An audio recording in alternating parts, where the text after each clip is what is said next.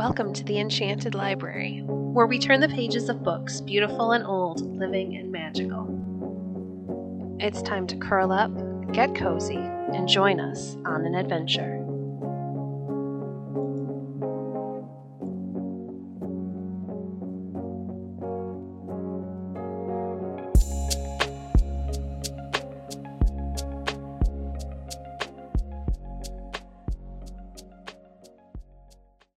Today we're reading from Wonder Book, Stories for Boys and Girls by Nathaniel Hawthorne. The Gorgon's Head. Straight downward, 2,000 or 3,000 feet below him, Perseus perceived a small island, with the sea breaking into white foam all around its rocky shore, except on one side, where there was a beach of snowy sand. He descended toward it, and looking earnestly at a clump or heap of brightness, at the foot of a precipice of black rocks, behold, there were the terrible Gorgons. They lay fast asleep, soothed by the thunder of the sea, for it required a tumult that would have deafened everybody else to lull such fierce creatures into slumber. The moonlight glistened on their steely scales, and on their golden wings, which drooped idly over the sand. Their brazen claws, horrible to look at, were thrust out and clutched the wave-beaten fragments of rock, while the sleeping Gorgons dreamed of tearing some poor mortal all to pieces. The snakes that served them instead of hair seemed likewise to be asleep, although now and then one would writhe and lift its head and thrust out its forked tongue, emitting a drowsy hiss, and then letting itself subside among its sister snakes. The Gorgons were more like an awful, gigantic kind of insect, immense golden-winged beetles, or dragonflies, or things of that sort, at once ugly and beautiful, then like anything else, only that they were 1,000 and 1,000,000 times as big. And with all this, there was something partly human about them, too.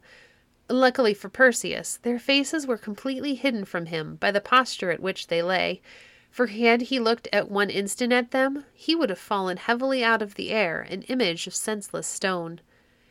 "Now," whispered Quicksilver, as he hovered by the side of Perseus, "now is your time to do the deed. Be quick, or, if one of the Gorgons should awake, you are too late." "Which shall I strike at?" asked Perseus, drawing his sword and descending a little lower. "They all three look alike. All three have snaky locks. Which of the three is Medusa?" It must be understood that Medusa was the only one of these dragon monsters whose head Perseus could possibly cut off.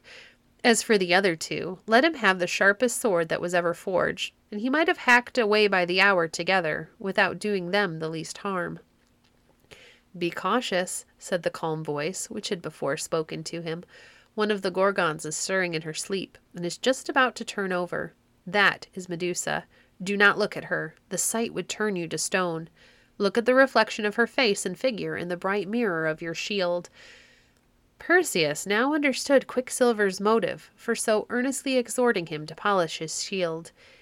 In its surface he could safely look at the reflection of the Gorgon's face.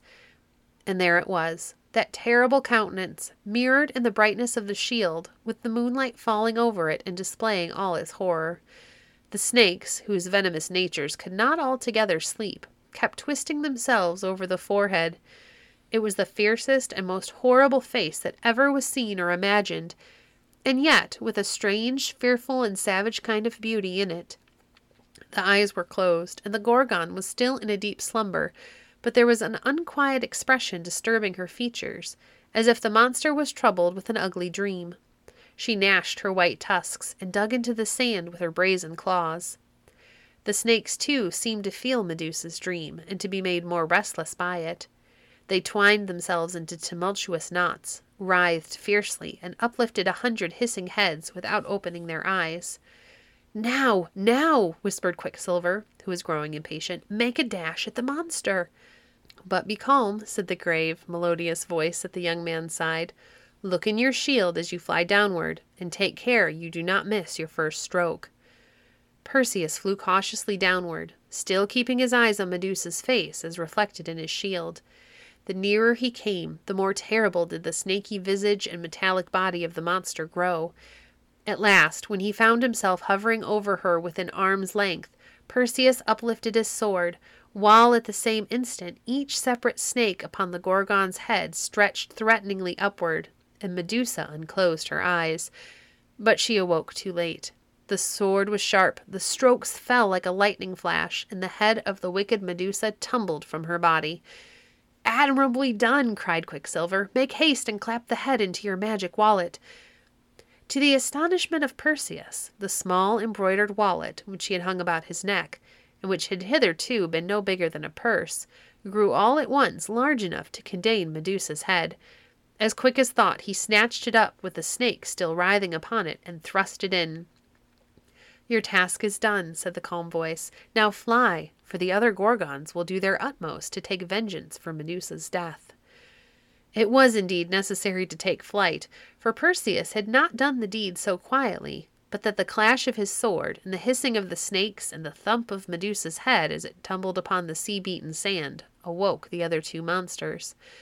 There they sat for an instant, sleepily rubbing their eyes with their brazen fingers, all while the snakes on their heads reared themselves on end with surprise, and with venomous malice against they knew not what. But when the Gorgons saw the scaly carcass of Medusa, headless, and her golden wings all ruffled and half spread out on the sand, it was really awful to hear what yells and screeches they set up. And then the snakes, they sent forth 100-fold hiss with one consent, and Medusa's snakes answered them out of the magic wallet. No sooner than were the Gorgons broad awake than they hurled upward into the air, brandishing their brass talons, gnashing their horrible tusks, and flapping their huge wings so wildly that some of the golden feathers were shaken out and floated down upon the shore. And there perhaps those very feathers lie scattered till this day. Up rose the Gorgons, as I tell you, staring horribly about, in hopes of turning somebody to stone. Had Perseus looked them in the face, or had he fallen into their clutches, his poor mother would have never kissed her boy again. But he took good care to turn his eyes another way, and, as he wore the helmet of invisibility, the Gorgons knew not in what direction to follow him, nor did he fail to make the best use of the winged slippers, by soaring upward a perpendicular mile or so. At that height, when the screams of those abominable creatures sounded faintly beneath him, he made a straight course for the island of Seriphus, in order to carry Medusa's head to King Polydectes. I have no time to tell you of several marvelous things that befell Perseus on his way homeward, such as his killing a hideous sea monster, just as it was on the point of devouring a beautiful maiden, nor how he changed an enormous giant into a mountain of stone, merely by showing him the head of the Gorgon. If you doubt this latter story, you may make a voyage to Africa some day or other and see the very mountain, which is still known by the ancient giant's name. Finally, our brave Perseus arrived at the island where he expected to see his dear mother. But, during his absence, the wicked king had treated Danae so very ill that she was compelled to make her escape, and had taken refuge in a temple, where some good old priests were extremely kind to her. These praiseworthy priests and the kind-hearted fisherman, who had first shown hospitality to Danae and little Perseus when he found them afloat in the chest, seemed to have been the only persons on the island who cared about doing right. All the rest of the people, as well as King Polydectes himself, were remarkably ill-behaved, and deserved no better destiny than what was now to happen. Not finding his mother at home, Perseus went straight to the palace, and was immediately ushered into the presence of the king. Polydectes was by no means rejoiced to see him, for he had felt almost certain in his own evil mind that the Gorgons would have torn the young man to pieces, and have eaten him up out of the way. However, seeing him safely returned, he put the best face he could upon the matter, and asked Perseus how he had succeeded. "Have you performed your promise?" inquired he. "Have you brought me the head of Medusa with the snaky locks? If not, young man, it will cost you dear, for I must have a bridal present for the beautiful Princess Hippodamia, and there is nothing else she would admire so much." "Yes, please your majesty," answered Perseus in a quiet way, as if it were no very wonderful deed for such a young man as he to perform. "I have brought you the Gorgon's head, snaky locks and all." "Indeed! Pray let me see it," quoth King Polydectes. "It must be a very curious spectacle, if all that travelers tell about it are true." "Your majesty is in the right," replied Perseus. "It is really an object that will be pretty certain to fix all the regards of those who look at it.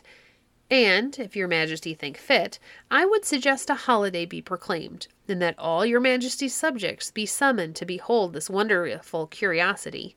Few of them, I imagine, have seen a Gorgon's head before, and perhaps never may again. The king well knew that his subjects were an idle set of reprobates, and very fond of sightseeing, as idle people usually are. So he took the young man's advice, and sent out heralds and messengers in all directions to blow the trumpet at the street corners, and in the marketplaces, and wherever two roads met, and summon everybody to court. Thither, accordingly, came a great multitude of good-for-nothing vagabonds, all of whom, out of pure love of mischief, would have been glad if Perseus had met with some ill hap in his encounter with the Gorgons. If there were any better people in the island, as I really hope there may have been, although the story tells nothing about any such, they stayed quietly at home, minding their business and taking care of their little children. Most of the inhabitants, at all events, ran as fast as they could to the palace, and shoved and pushed and elbowed one another in their eagerness to get near a balcony, on which Perseus showed himself, holding the embroidered wallet in his hand. On a platform, within full view of the balcony, sat the mighty King Polydectes, amid his evil counselors, and with his flattering courtiers in a semicircle around him. Monarch, counselors, courtiers, and subjects all gazed eagerly toward Perseus. "Show us the head! Show us the head!" shouted the people. And there was a fierceness in their cry as if they would tear Perseus to pieces unless he should satisfy them with what he had to show. "Show us the head of Medusa with the snaky locks!" A feeling of sorrow and pity came over the youthful Perseus. "O King Polydectes," cried he, "and ye many people, I am very loath to show you the Gorgon's head." "Ah, the villain and coward!" yelled the people, more fiercely than before. "He is making game of us. He has no Gorgon's head. Show us the head if you have it, or we will take your own head for a football." The evil counselors whispered bad advice in the king's ear. The courtiers murmured, with one consent, that Perseus had shown disrespect to their royal lord and master, and the great King Polydectes himself waved his hand and ordered him, with the stern, deep voice of authority, on his peril to produce the head. "Show me the Gorgon's head, or I will cut off your own." And Perseus sighed. "This instant," repeated Polydectes, "or you die." "Behold it then," cried Perseus, in a voice like the blast of a trumpet. And suddenly, holding up the head, not an eyelid had time to wink before the wicked Polydectes, his evil counselors, and all his fierce subjects were no longer anything but the mere images of a monarch and his people. They were all fixed, forever, in the look and attitude of that moment. At the first glimpse of the terrible head of Medusa, they whitened into marble. And Perseus thrust the head back into his wallet, and went to tell his dear mother that she need no longer be afraid of the wicked King Polydectes. "Was that not a very fine story?" asked Eustace. "Oh, yes, yes," cried Cowslip, clapping her hands. "And those funny old women with only one eye amongst them? I never heard of anything so strange."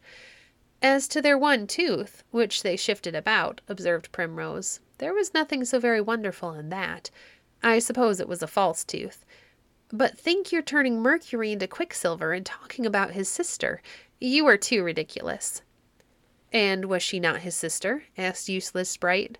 "If I had thought of it sooner, I would have described her as a maiden lady who kept a pet owl." "Well, at any rate," said Primrose, "your story seems to have driven away the mist." And so, indeed, while the tale was going forward, the vapors had quite exhaled from the landscape. A scene was now disclosed which the spectators might almost fancy as having been created since they last looked in the direction where it lay. About a half-mile distant, in the lap of the valley, now appeared a beautiful lake, which reflected a perfect image of its own wooded banks, and of the summits of the more distant hills. It gleamed in glassy tranquillity, without the trace of a winged breeze on any part of its bosom. Beyond its farther shore was Monument Mountain, in a recumbent position, stretching almost across the valley. Eustace Bright compared it to a huge headless sphinx wrapped in a Persian shawl, and indeed, so rich and diversified was the autumnal foliage of its woods that the simile of the shawl was by no means too high-colored for the reality, In the lower ground, between Tanglewood and the lake, the clumps of trees and borders of woodlands were chiefly golden-leaved or dusky brown, as having suffered more from frost than the foliage on the hillsides. Over all this scene there was a genial sunshine intermingled with a slight haze, which made it unspeakably soft and tender. Oh, what a day of Indian summer was it going to be!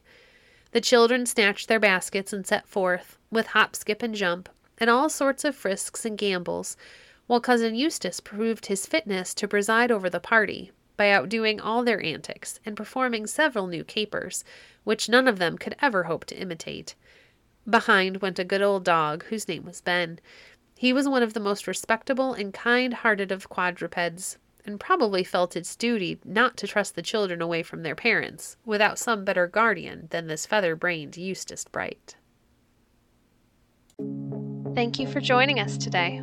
If you enjoyed today's episode, please leave a review on your favorite podcast platform and share our podcast with a friend. Stay connected by following us on Facebook at facebook.com/enchantedlibrary. If you'd like to support the work we do, you can visit our Patreon page at www.patreon.com/enchantedlibrary. We appreciate your support. Until next time, friends, happy reading.